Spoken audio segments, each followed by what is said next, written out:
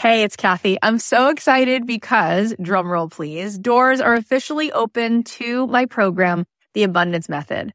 I have been wanting to put this program out in the world for 2.5 years. I've been working on it behind the scenes, and this is my signature program. This is the program that is going to teach you the method, the framework for how to become a master manifestor in your life. Why is that? Because everything is vibration. We live in a world that is atomic. That means the world is made of atoms, which is energy. 99.9% of every atom is energy and less than 1% particle. So in order for us to manifest in our life, we need to become the highest vibe possible and to sustain that. This program is going to show you how to meditate and how to set your day on the right track so that you have a practice that can help you project your amazing energy into the world, which will bend the 3D, which will help you manifest in ways that you won't even believe. This is a transformative live 10-week program. It is designed to help you on this journey of spiritual awakening. It's going to give you tons of tools. I'm going to show you how to change your energy, master the manifestation once and for all. This is the first program of its kind. We're actually trademarking all of this framework because it is something that is so unique, and I think you're going to be so excited about learning it.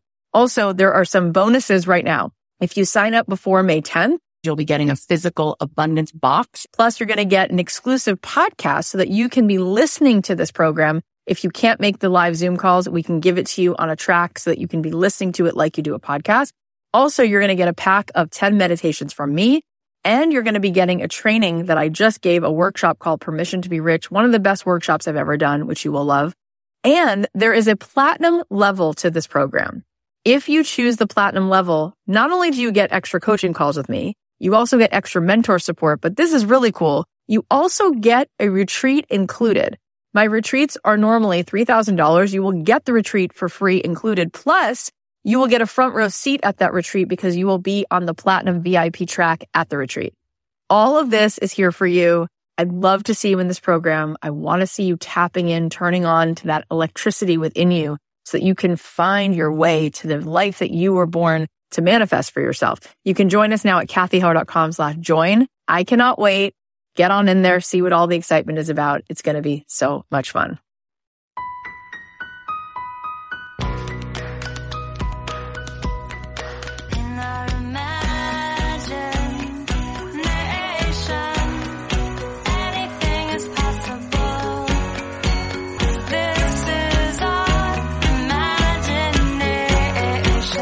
Hey guys, it's Kathy. Welcome back to the podcast. So today we're dropping part 2 of the top moments from the podcast.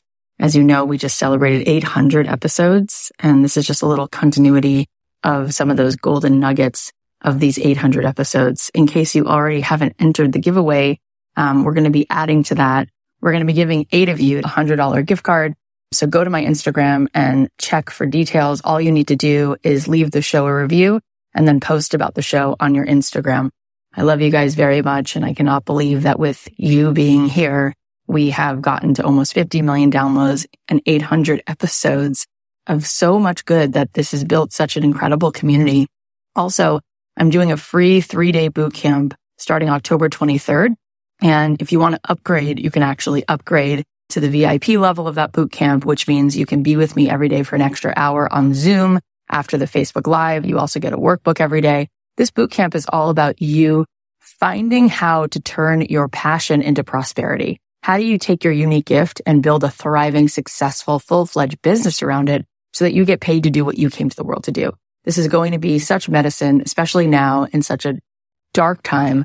We need to do our job to be more bold, more beautiful, more loving, more resonant, and to really share the ways that we can build more beauty of the world. So this just might be the medicine that we all need. You can come join us. The regular experience, go to kathyheller.com/passion.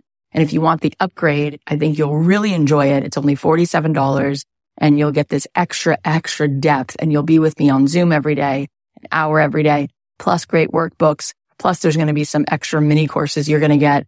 Go to kathyheller.com/upgrade, and that's only $47. What I love about the $47 is that we see that people who spend that $47 actually show up and do the whole boot camp, and they wind up raving about it. So I highly suggest that you do that. All right, so let's get into part 2 of this milestone, this 800 episodes. Here's some more clips.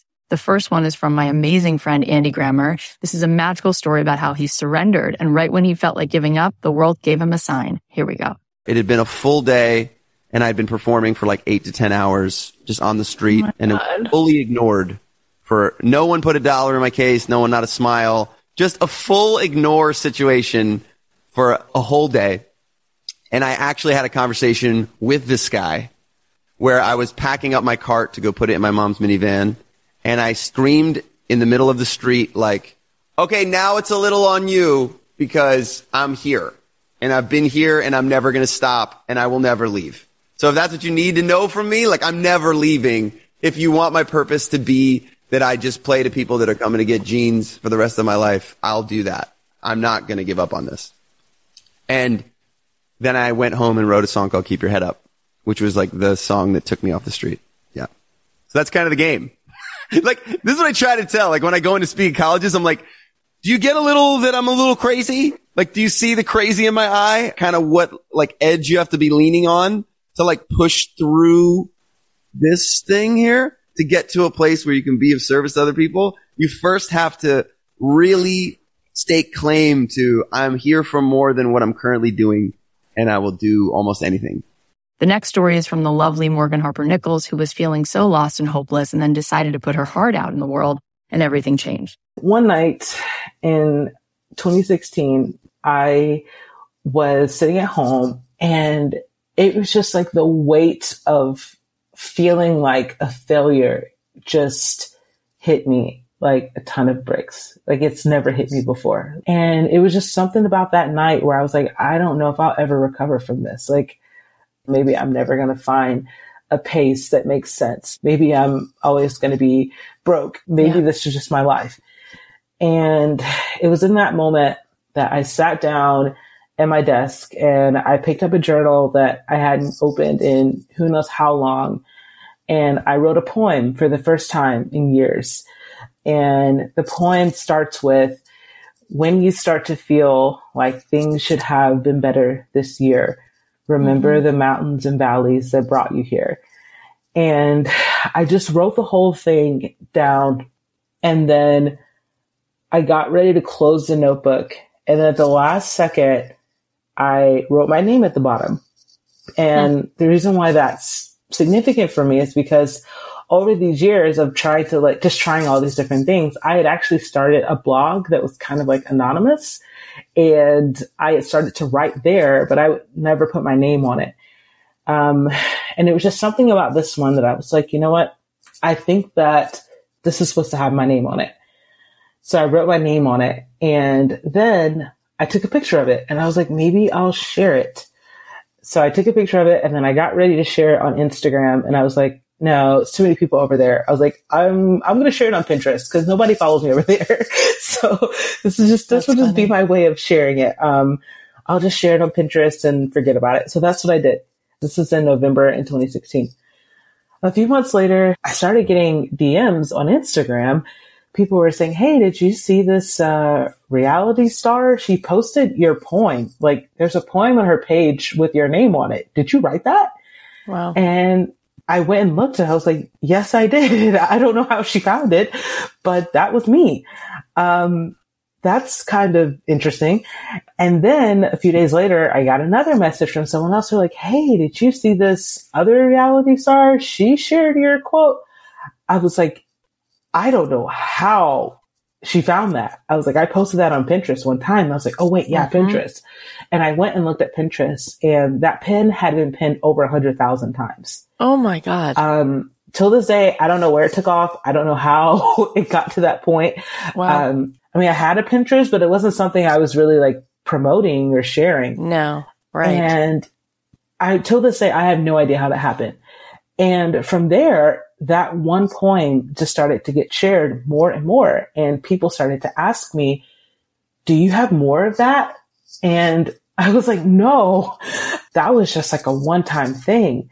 But people were asking, they're like, do you have more poems about this? Like, can you write more? And I was like, well, okay. I mean, I don't know what, I don't know what's ahead anyway. I might as well give it a shot. I might as well try. So honestly, that was the launching pad to where I've been over the past 2 years of sharing art at the capacity that I'm sharing it. I was still struggling with self-doubt and feeling like this is just a thing to buy the time until I figure out what my thing is. I don't really see how this is going to pay any bills. I don't see how this is going to sustain itself, but I'll just keep doing it because it's something about, and what I learned, one of the biggest things I learned from this is something too, when other people start to talk to you about what you're doing. Yes. It makes you realize like, oh, wait a second, like this is bigger than me. Maybe there is something here.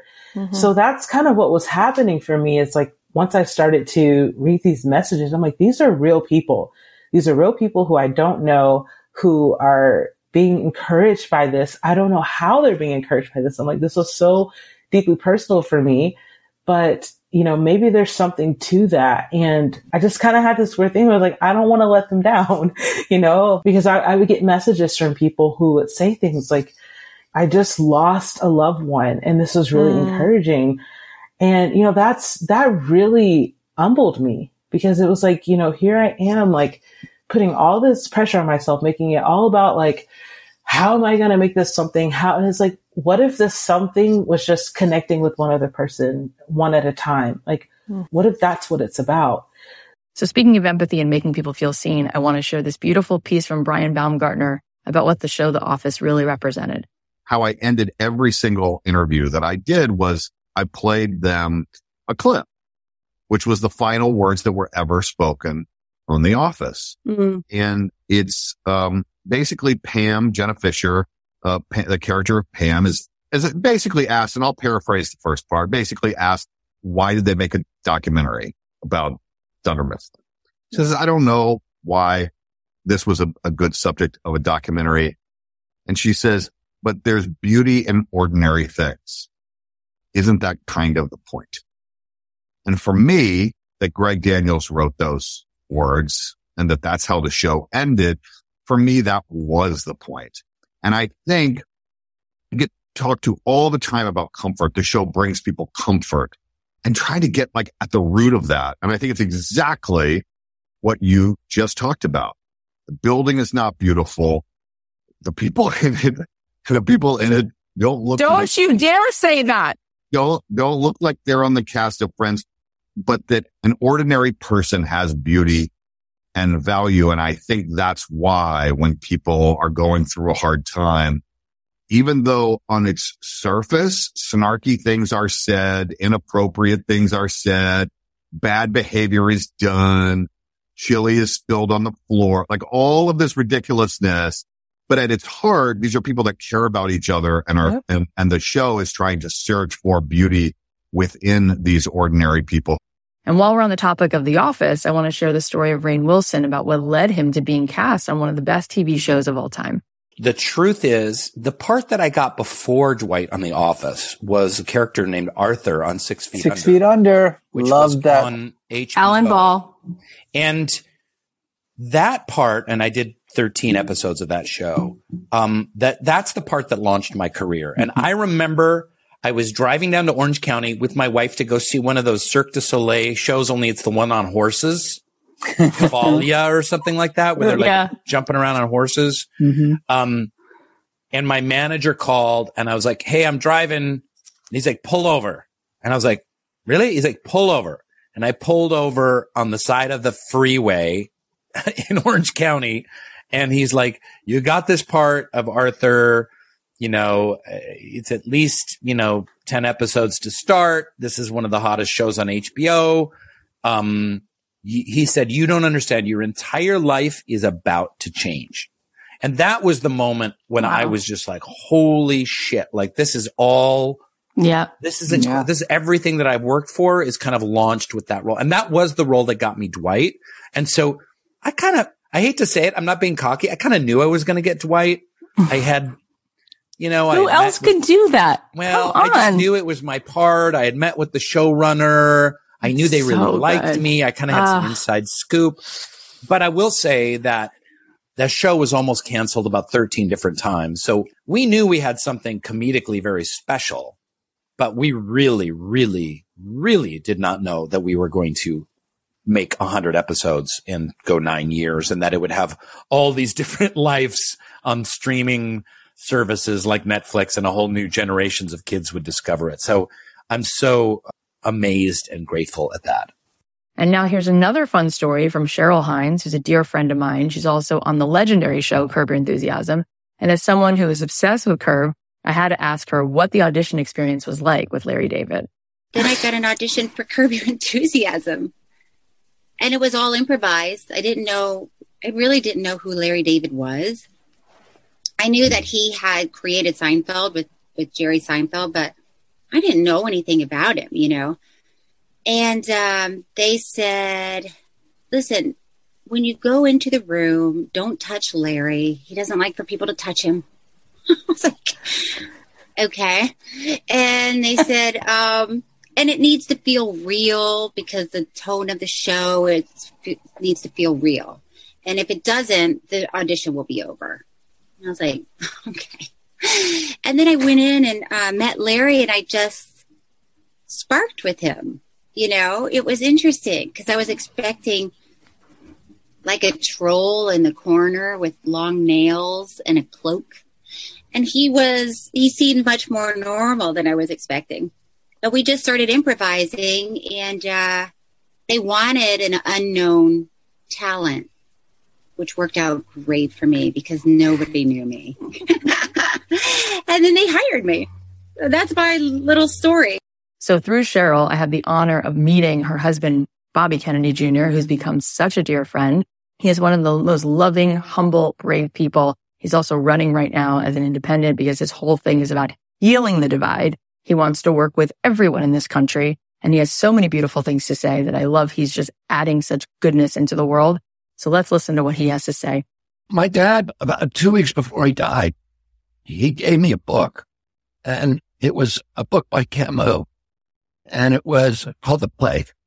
It was about a city in North Africa that's unnamed that is being ravaged by an illness. They don't understand. It's about a doctor and how he relates to it. And he's torn because they don't know how to treat it, and they know that it's contagious, so that if you have contact with somebody who has it, you're highly likely to die. Very, very high infection fatality rate.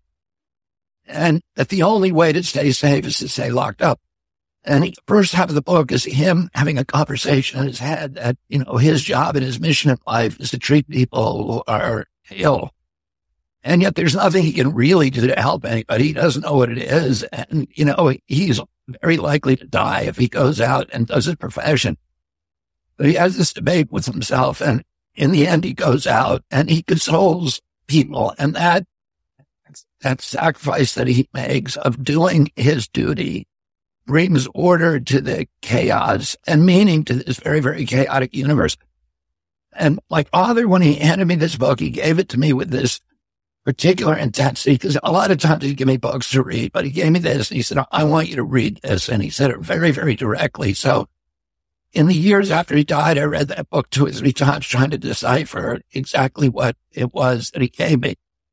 What I feel like I know what that is now. And Camus was an existentialist, and he was kind of a legatee of the Stoics, which were Greek and to some extent Roman ideology. And the big hero of the Stoics was Sisyphus.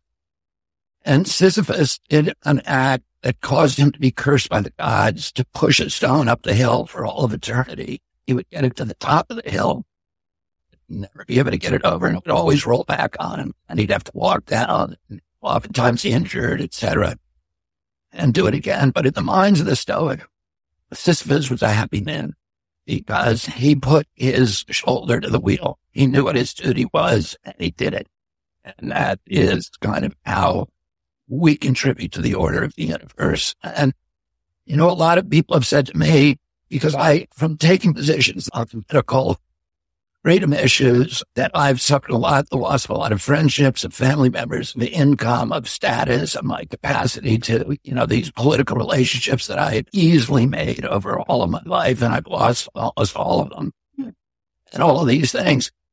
And people say, oh, that's very hard on you. And I feel like, no, that's not hard on me. It's a privilege to have something a duty that I'm supposed to do.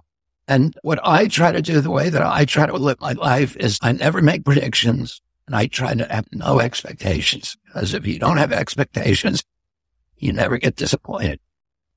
The only thing I have control over is my own conduct, is that little piece of real estate inside my own shoes. And, I have to get up every morning and say, reporting to duty, sir, and go out and push the rock up the hill. And whether I get it over there or not is irrelevant. Whether I win the presidency or not is ultimately irrelevant. I only have control over what I do on a day-to-day basis. The outcomes are all in God's hands. I have to have faith in, and I can feel peaceful and content within myself, which is ultimately the objective, as long as I continue to be of service and just keep doing the next right thing. All right. Well, here's a story from Barry Connick Jr. about his father and the lesson that he taught him about humility. Can I tell you one that I've never told to anybody? Oh my God. Yes. All right. So, I have to tell this story to give you the ending, but I would rather leave out the part that shines light on me, but I have to tell that part. So I was doing a movie in New Orleans, and every day I would drive past this particular area under the Claiborne Bridge where there were 50 homeless people every day, sleeping in tents, whatever. It bugged me. So I decided to go to McDonald's and, buy, 100 Egg McMuffins or whatever it was. So I put all the stuff in the car and I brought it to him. And I noticed when I was handing it out that they weren't like particularly effusive, right? They just kind of took it, and I just thought that I didn't care, but I just thought that was interesting. Well, I was in New Orleans. My dad was there, and I really wanted my dad to know that I did this so he'd be proud of me, which is not the reason I did it. And I shouldn't have thought about it, but I'm telling you this to be as frank with you as I can. So I was looking for the right opportunity to tell my dad, so I didn't want to make it sound like, Dad, I gave all this food to these homeless people. I was telling the story from the perspective of how they responded to it, because I figured that would be more casual. So I said, Dad, I gave this food to these homeless people, and they weren't like really thankful. They just kind of took it. And I was expecting, oh, that's interesting. You'd think they would be thankful. You know what he said? They treated me the same way when I brought them food. He had never told me that story. And it would hit me like a brick wall. Like, I learned so many lessons that day. You don't need your right hand to know what the left hand is doing all the time. Why are you doing this? Are you doing this for you? Are you doing this for praise for you? Or are you doing it for those people? Are you really doing it for those people? And and the fact that my dad didn't tell me that, the fact that he did it and didn't tell me that, and I'm like, what else has he done? And it was a great lesson in humility and love. And, that's just like what I can sense you try to do. That's what I try to do. I just try to be better, man. Try to be better. In the title track on this album, Alone with My Faith, there's the bridge. And you know what a bridge is in music, right? So in the bridge, it says, I just got to work a little harder right now. I just got to dig a little deeper right now. I just got to look a little closer at myself. Take my time, keep my faith. The next clip is another example about the lessons we learn from our parents. Here's Howard Schultz talking about what his mother said to him that set him up for success. You talked about your mom and how she painted a picture for you that this was not the last stop on the train, which makes me cry. It's so beautiful, especially how you say it, because where you lived was the last stop on the L train, right? In Brooklyn. Yeah. There is a physical sign in Canarsie when you get off the L train that this is the last stop. And it's more than a sign. It is the last stop.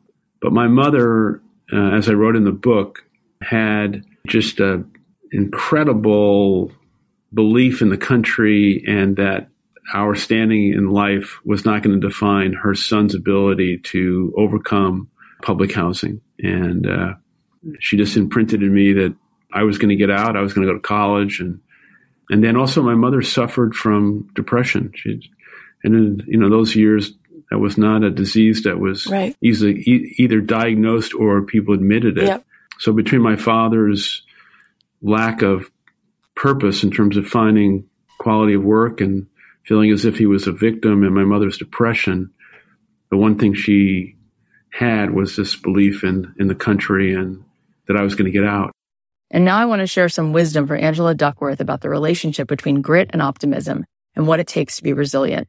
Confidence is, I think, bedrock to taking action. And I know that we often think of human beings as irrational now. And, you know, a lot of psychological science is about how we sometimes make mistakes in our thinking. And I just talked about having self-talk that can be inaccurate and maladaptive. At the same time, I want to say that human beings are reasonable in the sense that if you don't think you can succeed at something, you don't try very hard. So very often it is a lack of confidence that holds people back. Now, the question is, like, how do I deal with that problem? How do I get over imposter syndrome? How do I deal with my own insecurities? And again, I think let's begin with acceptance and awareness, right? I mean, I spent a lot of time in my 20s kind of beating myself up about, you know, fill in the blank, right? It's like, oh, I really should be a better daughter-in-law. And I, you know, should be exercising more, and I should be like making nicer dinner, and I should be more accomplished. I mean, tell me about it. So how do you get out of that? Well, again, start with just a little bit of acceptance and awareness, right? Like, hey, I notice I'm having these thoughts of inadequacy. I'm also just going to accept that for a moment. Like, it's okay to feel inadequate, and I'm not going to beat myself up about beating myself up, right? Like, let's not add fuel to the fire. So I think a healthy dose of self-awareness and self-acceptance, followed by a kind of practical, you know, okay, well, do I want to have these thoughts? Since I've noticed that I have them, and I know a lot of people have them, like, do I want to have them, and are they accurate? I think that's the very first step in the very long journey towards, you know, taking yourself from a, you know, fixed mindset, pessimistic, like, I'm not good enough, I'll never be able to do this, I can't change, toward, you know, those people that we all meet in life who, God, they seem to have boundless optimism and energy. They seem to react to these adversities with like, oh, well, what can I learn from it? I mean, sometimes they can be annoying to us because they're just so positive, but really, when we think about it, like, we would like to be like them. And I do think it's possible to make that journey. And here's another one of my favorite stories from Tim Grover. He told us about this amazing moment, what it was like to meet with one of the most legendary athletes of all time. I saw a little article in the paper said, hey, how Michael Jordan was tired of taking a physical abuse from the Detroit Pistons. So I said, okay, let me think about this. I was like, I'm going to send 14 letters to every single player on the Bulls organization except Michael Jordan. I said, he's already so good, but if he sees the work I do with somebody else, he may take notice and I could get with him later on. And back then, remember, no emails, no text messages, no nothing. So I literally handwrote the letters, went out, got stamps. I put them in the mail. I put them in the mailbox. Right? I said, we'll see what happens. Obviously, one of the letters got to one of the players. Michael actually pulled it out of somebody else's locker and said, hey, find out what this kid's about. And the team physician and the athletic trainer at the time, they contacted me and literally put me through 3 months of more vigorous questions and training than I had in my 6 years of college to make sure I knew what I was doing. But they didn't tell me who the client was. They did not tell me who it was. So after 3 months, they gave me an address. They're like, hey, here's the address. Go ring. The person wants to meet you at 1:30. So I go to the house. You know, before that, this was before the big gated house. So I just rang the doorbell. Nobody answered, rang it twice. Nobody answered, rang it third time. Finally, Michael Jordan ends up opening up the door. No way. Yeah. So that was my moment. That was my moment where, and I'm not a starstruck person, but everything I had prepared for up to that time, everything I'd seen my parents do, everything I sacrificed, taking the low end jobs, preparing myself, knowing more about my craft than the next person, allowed me to sit down in front of this individual, explain to him what my philosophies were, what my thoughts were, and it was totally different than what everybody else had brought up to him. And he said, hey, listen, let's try it out for 30 days. 30 days turned into 15 years. He was actually my first professional client. All right. And the caveat to the story that I really don't share with too many people is for the first 3 years, he never paid me. Look, not because he didn't want to. I never asked him for it. I never asked him for it. And then he finally, one day we finished the workout. He went upstairs and he came back down and he goes, I've never paid you. I said, yeah. And he goes, well, how much do you want? I said, Michael, that's not for me to say. I said, you tell me what my value is to you. Well, he wrote a check, put it in the envelope. To this day, I don't know how much that check was. I took that envelope and handed it to my parents. I said, thank you. Thank you. I think the check was pretty significant because my dad got a new car. My mom redid the whole house. But this was a way of me saying to them, thank you for believing in me. And I also love this origin story from Rachel Ray, who had no plans of being a television host, but one thing led to another and the doors kept opening. I was working at a market and no one was buying the groceries. They were only buying the food I started making after my boss fired the chef and hired me just because she liked my food. Weird. So I started making the food for the prepared foods case, and I was already the buyer of the market. I only became the buyer of that market because I was mugged twice at gunpoint and beaten up pretty severely the second time, which is why I moved back to upstate New York. Oh my God. And I couldn't even get my job for a long time. I couldn't get my job for a long time because they only had one buyer, and I had to wait until she got married and moved to Canada before I got my job. Oh my God. So we were trying to sell more groceries one Christmas. We didn't have enough sales, and I started teaching a cooking class called 30-minute meals. There it is. In 3 hours, I would teach you 6 basic recipes that you could make in 5 different ways so that by the end of 3 hours, you could leave knowing how to make a month of different meals if you gave us 3 hours. Oh my God. And that's how it started. And that became a local news segment. And then that became a Food Network show. And then that became a big Food Network show and another Food Network show and on and on. Oh, but that's how it started. And now we couldn't do a best of roundup without including the epic moment from Greg Franklin, the Cheesecake Ninja. I'm so proud of what he's done just by following this little spark that told him, hey, you should go make a cheesecake. And I know that there will one day be a movie made about his life because it's an incredible scene. Take a listen. I was making plastic bags for dog food companies and cat food companies, and I did not like that job. So I would work all night for 12 hours, and then I would come home on my last day, and I would immediately start making cheesecakes.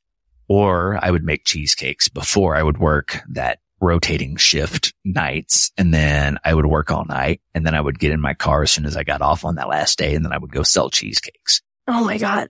And what are you just like feeding something into a machine all day? Not even that. Most of the time I'm just I was sitting there making sure that it stayed running. Oh my God. I want to cry for you. I hate this. Oh my God. And it probably doesn't pay you 6 figures a year. No.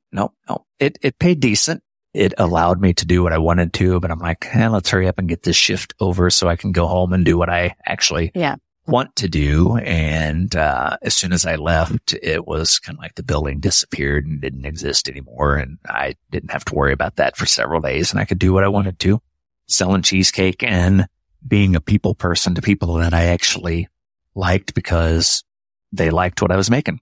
Yeah. And then eventually you're doing this. So what happened?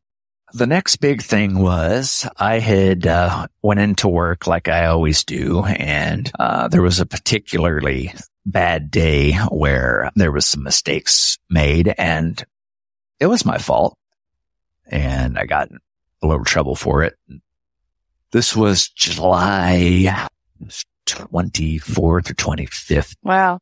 And I went throughout the day, then went home. I was off for my normal days, and then I went in on a Monday, which was July 31st and National Cheesecake Day. So I was kind of slightly annoyed that I had to work at my full-time job because it was National Cheesecake Day. It was like my national holiday, and I didn't get a play in it. So I went to work, and I'd been working for a couple hours, and I got called into the office, and my supervisor said, we're going to go ahead and let you go.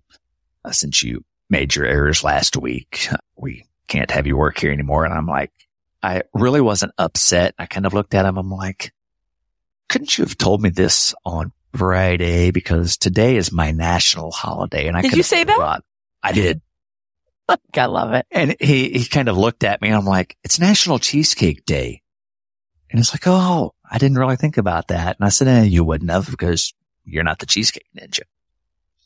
So my supervisor was walking me out the door and he said, hey, now you can sell cheesecakes full time. And I said, that is not funny because now I don't have a job at all and I don't sell enough cheesecakes to warrant doing that. Mm-hmm. So I was on my way home and I was pretty terrified because I was going to have to tell my wife that I got let go from my job. And yeah. I walked in and she kind of looked at me and said, well, you're going to have to start selling more cheesecakes. I said, I got to do what I got to do. Another one of my favorite episodes is with Bronnie Ware. And this story she told about her patients is just so powerful. Listen to this. My favorite story from this is with Joseph, who's an elderly man, 91. He was a Holocaust survivor. He worked all his life. And at the end, he was in tears. His family didn't want him to know he was dying. He knew he was dying and he asked me, am I dying? And I said, yes, Joseph, you are. And his family just kept pretending he wasn't, bringing in massive meals when all he really wanted was, 5 grapes or something like that. And I don't want to judge anyone because I don't know how they even survived getting through what they got through. But in the end, he was in tears to me. I was giving a foot massage, which I used to do a lot with my patients, hand massages or foot massages or brush their hair and had long hair, whatever. And he was in tears and he just said, they don't know me. They don't even know me. And, they don't know me at all. And I said, well, maybe do you want me to bring them in here and let them join this conversation? Oh no, it's too hard now. It's too late now. And I said, but I can open the conversation for you if you need. No, it's too late. And, he's sobbing in my arms, this 91-year-old man who's been through all of that and just felt that he couldn't express his feelings to his family and he'd never been able to. His love was a practical love of providing and looking after his children, teaching them very well about money and, so they'd always be safe and secure, which they were. But yeah, it was heartbreaking to have a 91-year-old man sobbing saying, my family don't know me at all and I don't know how to talk to them about that and not wanting to, not having the courage to at that point or the energy to as well. Yeah. And it is freeing. I mean, I've worked through that now and I'm really honest and I show my vulnerabilities and I just say whatever I need to now. And when I think of how much work it was to protect my heart and keep quiet compared to how flowing and free it is once you break, you chip away at that wall and dismantle it, it's beautiful. It's beautiful just to be human and let people see who you are. And we're sort of wrapping up here. I want to share this beautiful message from someone I have been so blessed to know who's made the biggest impact on my life, who is right now in Jerusalem with his children, with his wife, going through absolute horror. And listen to what he says. I truly wouldn't be who I am today if I didn't have him in my life. And I don't know enough words to express the gratitude for who he is and the fact that he just shines the light so beautifully. He said so many incredible, wise things, but this is one of my favorite quotes from him. The way that Kabbalah understands God is that God is not an individual being somewhere over there, but rather God is the universal self, that you are a soul and you are a part of what's called the soul of souls. That's what we mean when we say God. And that you and I and every other human being and actually all creatures are part of one shared self, one soul. We're like waves in an ocean of consciousness, each and every one of us. And that's why only love is real, because love is the realization that even though I'm not you and you're not me, I might be the power of lighting and you might be the power of cooling and you might be the power of heating. but we're all manifestations of this one energy, this one self, which is electricity. And we all know the golden rule, love your neighbor as yourself. What most people don't know is the continuation of that verse from the Bible is, I am all there ever is, was, and will be. I am reality. There is only one I am, which means that if there's only one I am, you as an I am, and I as an I am, are rays of, facets of. If God were white light, we would each be a different color, the spectrum of that white light. If God were the sun, we'd be rays of the sun. If God were the ocean, we'd be drops in the ocean. These are metaphors. But what's important is understanding is that when we say God, we mean the universal soul, the one I am, that we all share. And you become part of this one self, this one soul. And that is the search for God. The search for God is the search for love. Because love is a realization that on the deepest level, we are one. So love your neighbor as yourself is qualified when you realize that the higher self, the ultimate self, is the one self. And whether you want to call the one self God, it doesn't matter what word you use. What matters is what deed you do to realize and live this truth of that shared self that we're all part of. Well, what a way to end a celebration. Thank you from the bottom of my heart for always listening, for always being here, for giving us so much love and support. You are what keeps this going, and I'm so excited for what is ahead.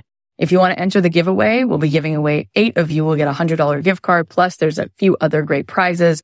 You can go to my Instagram to find the details. All you have to do is leave a review for the show and share about the show on your Instagram. If you want to get more of those details, you can go to kathyheller.com/800-800, which will lead you to the page where you can find the rest of the details. And if you know someone who would get some value from the show, then please share it. Text them the link to this episode, share about it. The world needs light and love and that kind of optimism that truly comes from the deepest part of us. We need it now more than ever. Before we go, I want to remind you I'm doing this free boot camp, 3 days. Come spend 3 days with me. Go to kathyheller.com/passion. Or if you want the upgrade, you can go to kathyheller.com/upgrade. Either way, we're going to be together talking about you, your gifts, your assignment in this life, and how you can cultivate that into a full-fledged, thriving business so that you can do what you were made to do for a living, which means you don't even have a job. You're doing your life's work. I love you so much. I'll leave you with a song of mine. Have a great weekend.